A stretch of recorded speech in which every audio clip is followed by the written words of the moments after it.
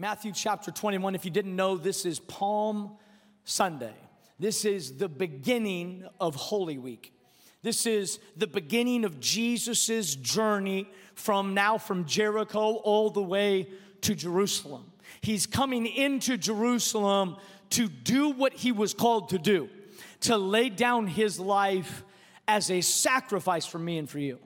So Matthew chapter 21 is Jesus's, what the Bible calls the triumphant entry. It is when he is coming in to the city. It says in verse 6, the disciples went and they did as Jesus had instructed them. Some of you can just take that right there. That'll bless you. All right, just go do as Jesus instructed you.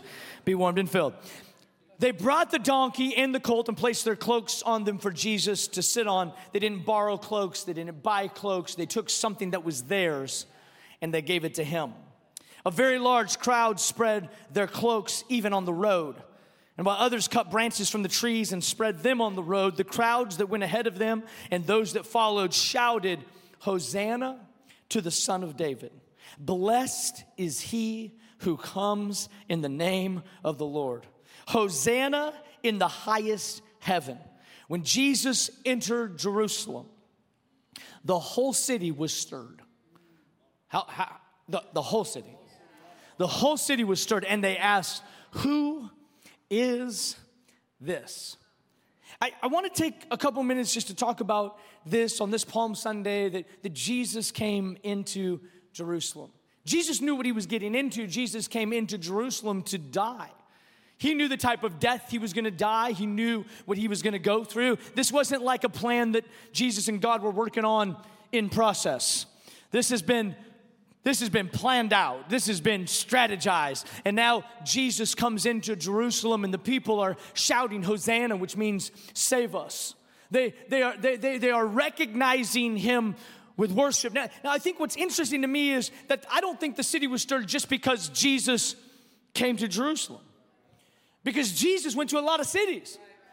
We see in Matthew 21 that they say that Jerusalem, the entire city was stirred. But when he went to Capernaum, you remember this? It says he could not do many miracles there because of their lack of. So there was some cities that Jesus went into that were not stirred. But on this occasion, on this Palm Sunday, when Jesus entered into Jerusalem, it just so happened that the whole city was stirred. And it makes me just wonder, why are some cities stirred and some cities not? You know, when you read your Bible, you should ask yourself some questions. Like, not just read it and be like, man, that's so cool, the city was stirred. Why was the city stirred? What were they stirred up about? What creates a stirring? Because there might be some time in your own spiritual life that you might feel a little stagnant. And it might be important to know how to get stirred up. Did you know that it's not just about Jesus being somewhere that makes a city stirred? It's the invitation or the acceptance or the welcoming him in that creates the stirring. It was the first occasion that Jesus came into a city where the people worship, and it just so happened where the people worship that the city was stirred. Which tells me something else about God, which is really interesting, that God's just not out there doing whatever he wants to do. God is restricted or restrained by the invitation or the prayers of his people. Which is both frightening and exciting. Frightening because God knows it all. So it'd be cool if he just did what was best. It's exciting because I get to be a part of the equation. That God literally waits on us to welcome him in.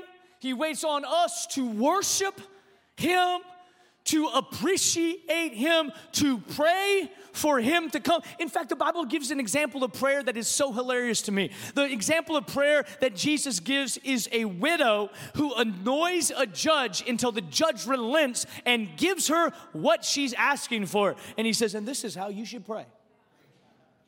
My God, you asked for this. Some of y'all wondering, am I too much for God? He's the one that gave us this example. Annoy him until he answers. It's like, man, God, you didn't know what you're getting with me. I'm about to annoy you. We're about to ask for some things.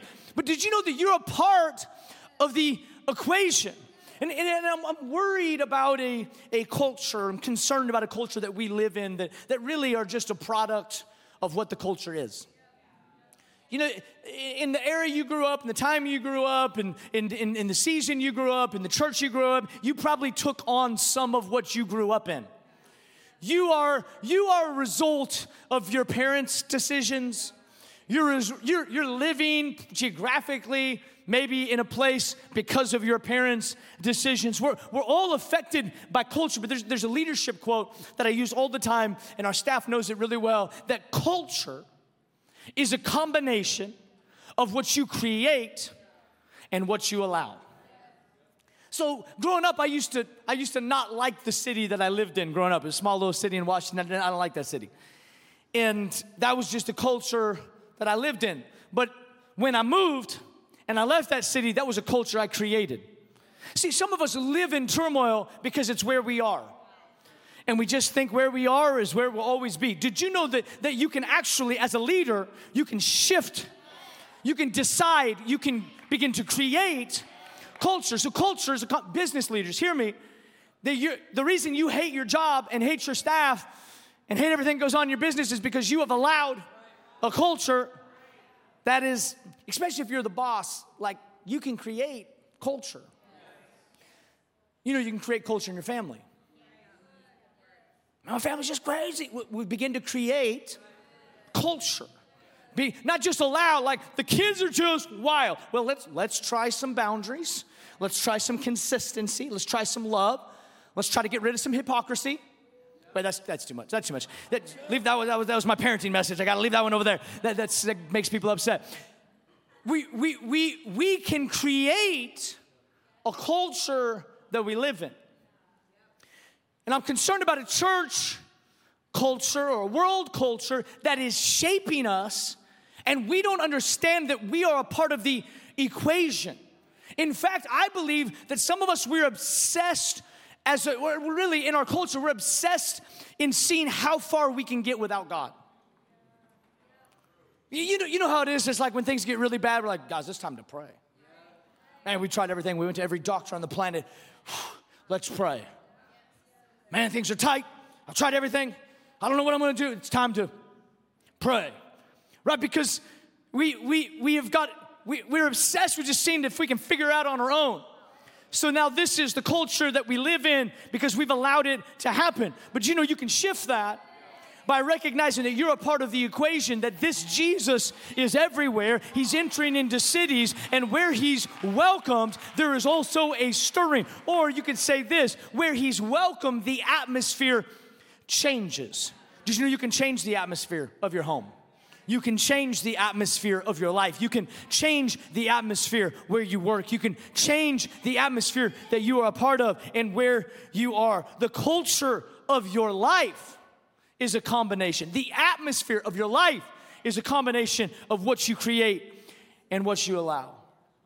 Worship is so powerful. Let me just say this, music is so powerful. We could right now, they could just drop a beat from the back.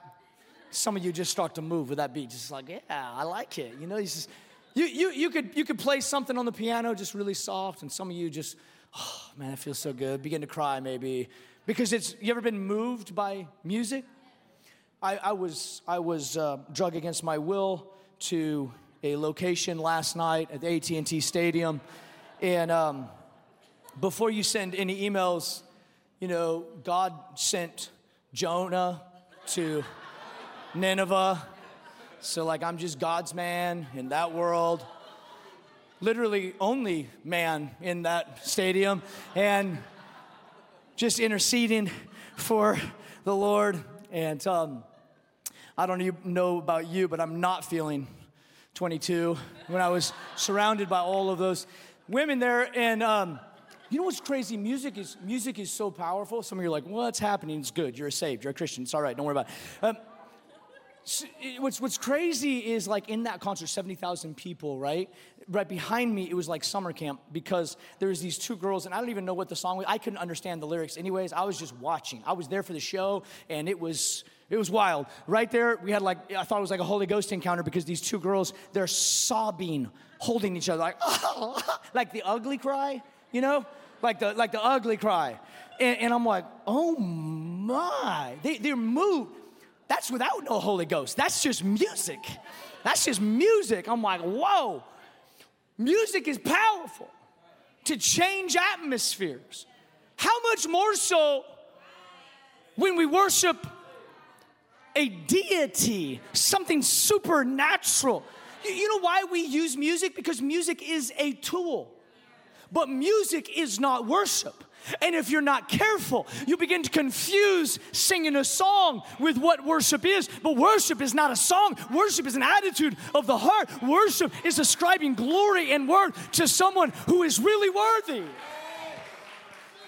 Worship has power. Worship is always connected to generosity. You can't worship something without giving to it. You can't worship without sacrifice. Worship tells the truth about who God is. Worship needs to be expressed. Well, last night people were expressing themselves. You know, there's peer pressure to like not express yourself. Or I mean peer pressure to express. If you were not expressing yourself, you were the weirdo. You know, I'm like trying to just like, you know, move a little bit because I'm like, I don't want to be like singled out here. Why is it that when we come into the presence of God, that our worship is so subdued? Some of you came, there's a couple responses when people usually come to our church. First time people come to our church, it's usually one of two responses. One, tears. Like, I don't know why I'm crying. I've been here for 6 months. I just cry. It's the presence of God. It's awesome.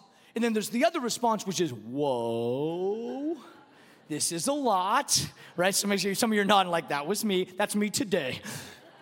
That's a lot. Hey, everywhere the world has their expression on full display. True worship is not worship until it is expressed. I'm just worshiping my heart. No, you're not. That's not worship. You may like it. You may have some half-hearted commitment. You may have shown up. That's not worship. Friends, worship. Listen to the word. If you worship God, it should be seen from your body. It should be heard from your mouth. It should be connected to your heart. Worship is bigger than just singing a song. There's a couple things about worship, and worship changes the atmosphere.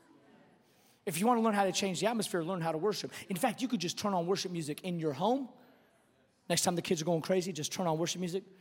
Turn it on real loud. I can't hear you. I can't hear you. It'll change the atmosphere. You could not even be worshiping, but just play the worship music, and it will change the atmosphere of your home. Because atmosphere is something that you create. Right? You can allow this atmosphere to take, or you can create an atmosphere of God's presence. Worship should come from the heart. If you're going to worship, worship should come from the heart. So worship is not the songs we sing at the beginning. Brother, are you going to worship and praise this morning? You may have attended our worship service, but that's not worship. Worship is not the 2 slow songs that you sing after the fast song to wake you up.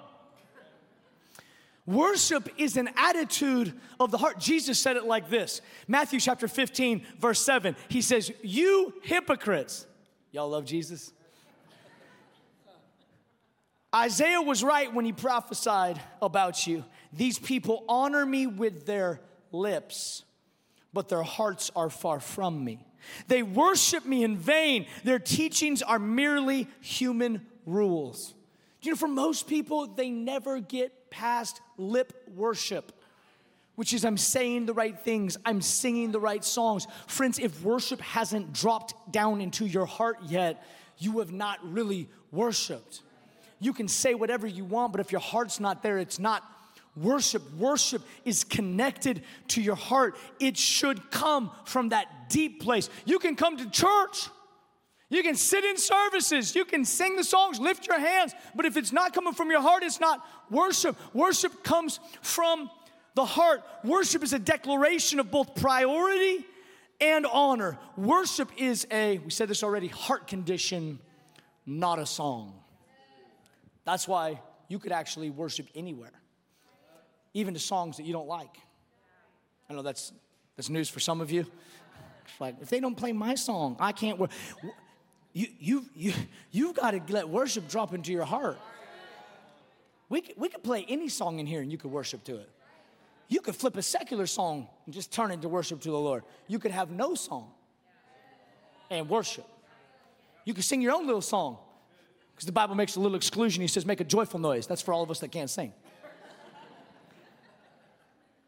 Whatever we offer to God with our life and with our heart, that is worship. It's Him having priority. It's Him having that top place. Worship should come from the heart. Worship should cost you something.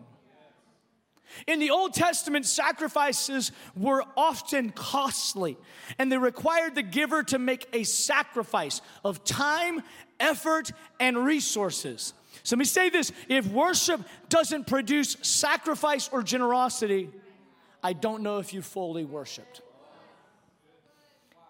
If you can keep hold of you while you worship Him, that's not worship. Worship is the laying down of me so that I can have all of Him. Worship is a sacrifice of my own comfort and my own desires so that I give Him the rightful place in my life.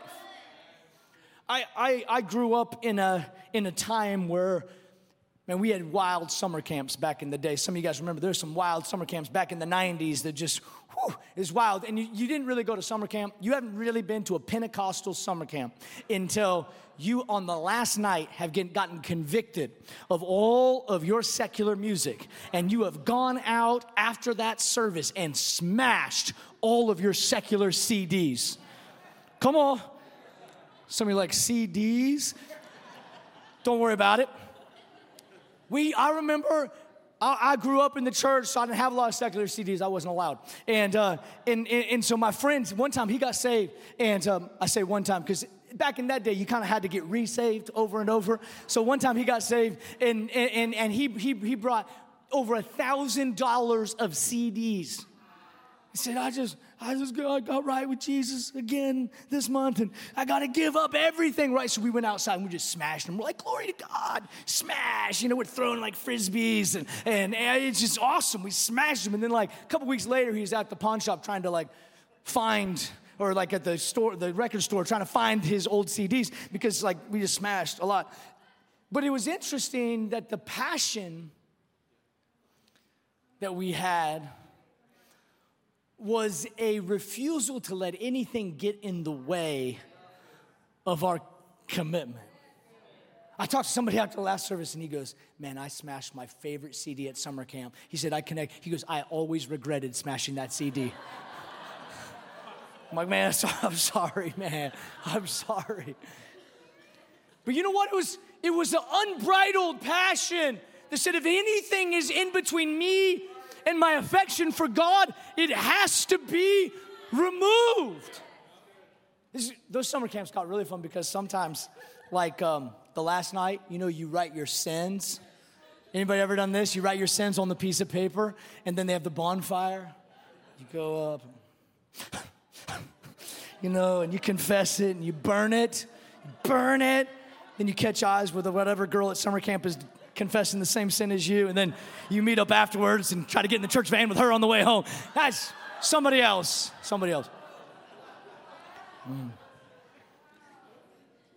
But it was from a pure heart of not getting anything in the way of our worship. And now we live in a time where we just try to fit everything in with it.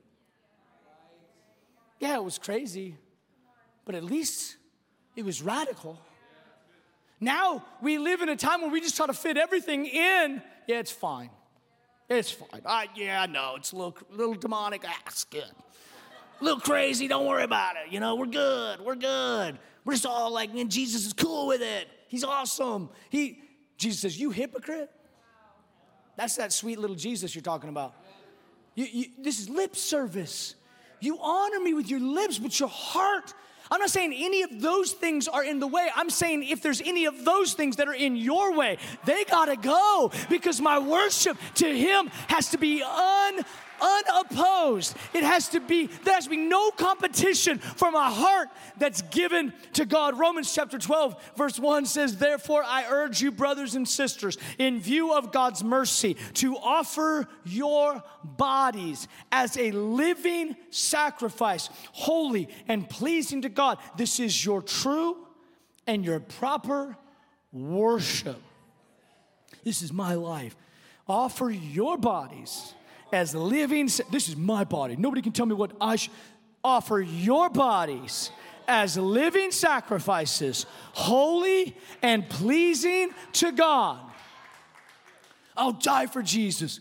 Offer your bodies as living, because we got a lot of people that would die for Jesus. They just have a hard time living for him. I love your boldness, but could you just live for him? I'll be martyred. That's cool. Could you just love your wife and your kids? That's awesome. Let's just save that. Save that. Offer your bodies as living sacrifices, holy. I like stepping on toes sometimes, all right? I can see some of you like, I don't like this guy. You're all right. It's all right. Lighten up a little bit. Shake it off. Offer your bodies as living sacrifices, holy and pleasing to God. Another translation says, this is your reasonable service. So many of us weigh our worship like if God deserves it or not. Well, it's been a good year. I'm just here to worship. Would you be here to worship if you had a bad year? I remember wondering where all the prophets and all the Christians went the last couple of years. It's funny how they disappear in the bad times. That's when the real prophets should stand up and say, I know it's dark, but I see a light. Weeping may endure for a night, but joy comes in the morning. I know there's political chaos and economic uncertainty, but the last time I checked, Jehovah Jireh is that's what prophets should be. Woo! I gotta come on back. Is he like this every service? Yes. You know what Job said? Job said this after his family had been killed, after his possessions were lost. He says, the Lord gives and the Lord takes.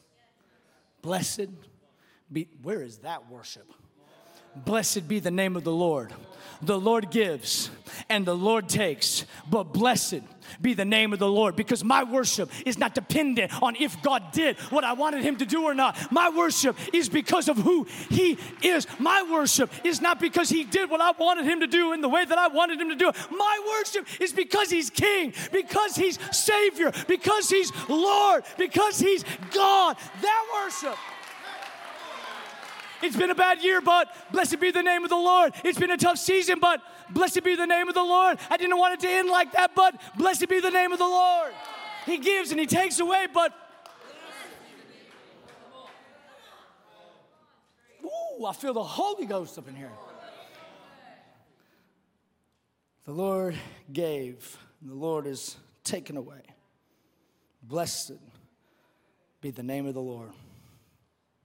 Worship should not only cost you something, but when worship comes from your heart and when worship costs you something, worship, I say should, but let me say it this way, worship will change the atmosphere.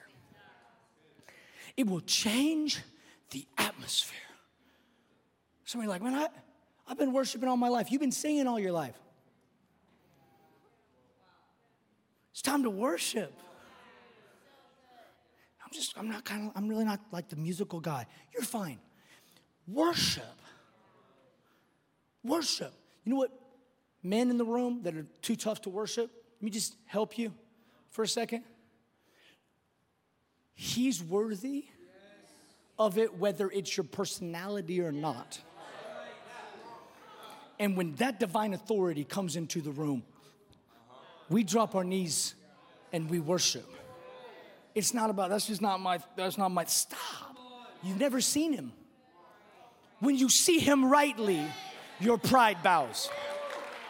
When you see him for who he is, it's not about my style or the way I want to do things. It's you alone are worthy. Hosanna, Hosanna. Blessed is he who comes in the name of the Lord. Woo. Worship should change the atmosphere. Matthew chapter 26. It's a familiar passage of scripture, a story that's almost always told in conjunction with worship. It's the woman with the alabaster jar. Matthew chapter 26, verse 6 says, while Jesus was in Bethany in the home of Simon the leper, a woman came to him with an alabaster jar of very expensive perfume, which she poured on his head as he was reclining at the table. And when the disciples saw this, they were indignant. Why this waste, they asked. Whenever you give your all in worship, there will always be a religious person that thinks you're wasting. It's always people that have been in church for a long time. Every time. They're so stagnant, complacent. Look at the young kids worship. Oh, they're so passionate. Maybe they're just on fire like you used to be. Maybe it's not an age thing. Maybe it's a commitment thing. Man, I'm picking on y'all today. I wasn't this bad in the other one. You're like, this hurts. Why this waste, they asked. This perfume could have been sold at a high price and the money given to the poor. Aware of this, Jesus said to them, why are you bothering this woman? She has done a beautiful thing to me. Now, this is awesome. I got to say like 5 things real fast. Scholars believe that the jar that she broke was only valuable as long as the seal was unbroken. So that perfume was worth over a year's wages. But as soon as she broke the seal, it became worthless to the world. And we know, really valuable to Jesus. And your worship is the same way. That when you really break your life and your heart and your affections at the feet of Jesus, there are some ways that you become worthless to the world, which I'm good with, but you can become very valuable to God. It says, everything we talked about in worship, she did. This sacrifice came from her heart. This sacrifice cost her everything. And this is really cool. When she broke the seal, the fragrance of the perfume filled the room. You couldn't smell it as long as it was sealed. You could only smell it when it was broken. So some of us are carrying around our cute little worship, but we never can change the atmosphere because our worship's never cost us anything. We've never just broken it. When you break it. I was talking to a guy, we were talking about worship, and he says, I don't know if you've really ever worshiped if you haven't had an ugly cry. Talking about the ugly cry of the concert. He's like, ugly cry in worship. And I'm like, man, you know what? I don't think you have to ugly cry, but there's something to that I've encountered God's goodness and his grace and his beauty and his magnificence, that it touches me in a way that there's an emotional response. It's not about emotions. Listen, if Jesus can't touch your emotions, how in the world are you going to give him your heart? Out of the abundance of the heart, the mouth speaks.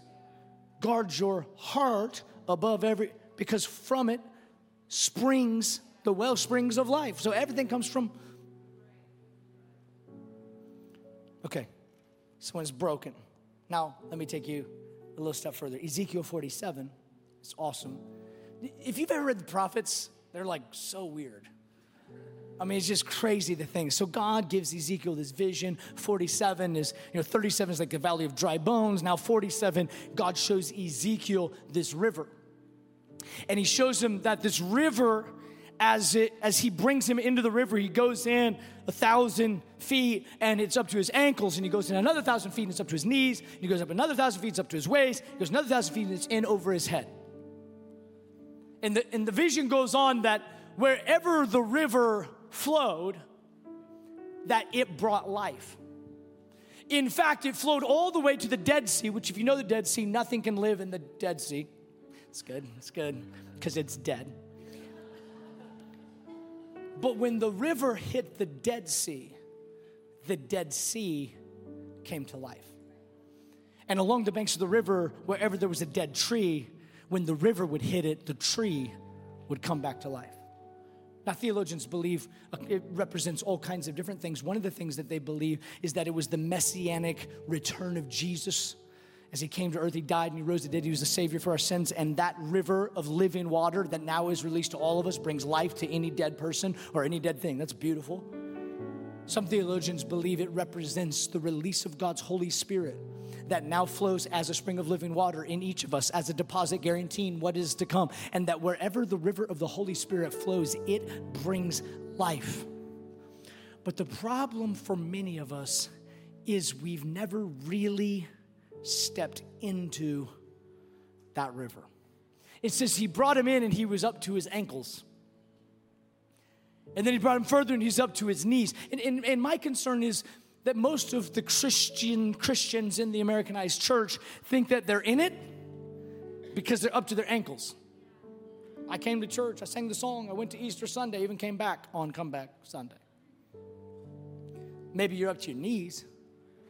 But did you know that you can step into the presence of God, the life-changing presence of God, the river of life that flows and you know how we're going to see city transformation is that we have to bring this river of life, of God's presence, of His goodness, of His glory into dead places. It can't just be contained in four walls or buildings or campuses. It has to come, our public worship has to become private worship, that wherever we go, we're worshipers. We don't attend worship services. We are worshipers. And when we become worshipers, when we come together to worship, this thing goes next level. So the reason I think that the entire city was stirred was because, all the way back to the beginning, that because when Jesus walked into Jerusalem, it met an invitation. And friends, when you invite God, it will change everything. Some of you have been in church your whole life and nothing's ever changed for you. It's because Jesus has always been there, but there has been no invitation. Jesus went to Capernaum and he couldn't do anything because of their lack of faith. He walked into the room where a dead little girl was and he put out all of the doubters, everyone who was laughing, everyone who was crying. He says, you got to go. Why? He's Jesus. He has power. Why did he put him out? Because he had to create an atmosphere of faith where he was invited. Did you know that your miracle could be waiting on the other side of your invitation to God? What we're going to do in just a minute is we're going to begin to worship. This is not just a worship segment. I'm asking God to light a fire in your heart. That this week in your car, you were worshiping. You're working out. You just begin to worship. You know you can worship anywhere. But we as Church 1132 become a worshiping people. Not a church that has worship, but a worshiping people. That as we go throughout our day-to-day lives, we're worshipers. When things get stressful, turn on some worship. When things get crazy, turn on some worship. We get a bad doctor's report, turn on some worship. When we're feeling anxious, turn on some worship and begin to worship. And the worship that comes from our heart that costs us something will change the atmosphere. And when that begins to happen, that river of life begins to flow through Allen and Dallas and Saxe and Murphy and Wiley and Frisco and Plano and all the surrounding areas and the things that were once dead. People thought that were far gone, too far gone. Cities that they thought would never turn around all of a sudden have life. Why? Because Jesus has now been invited. Worship draws God like a magnet. I'm going to ask all across this place, would you just stand up with me?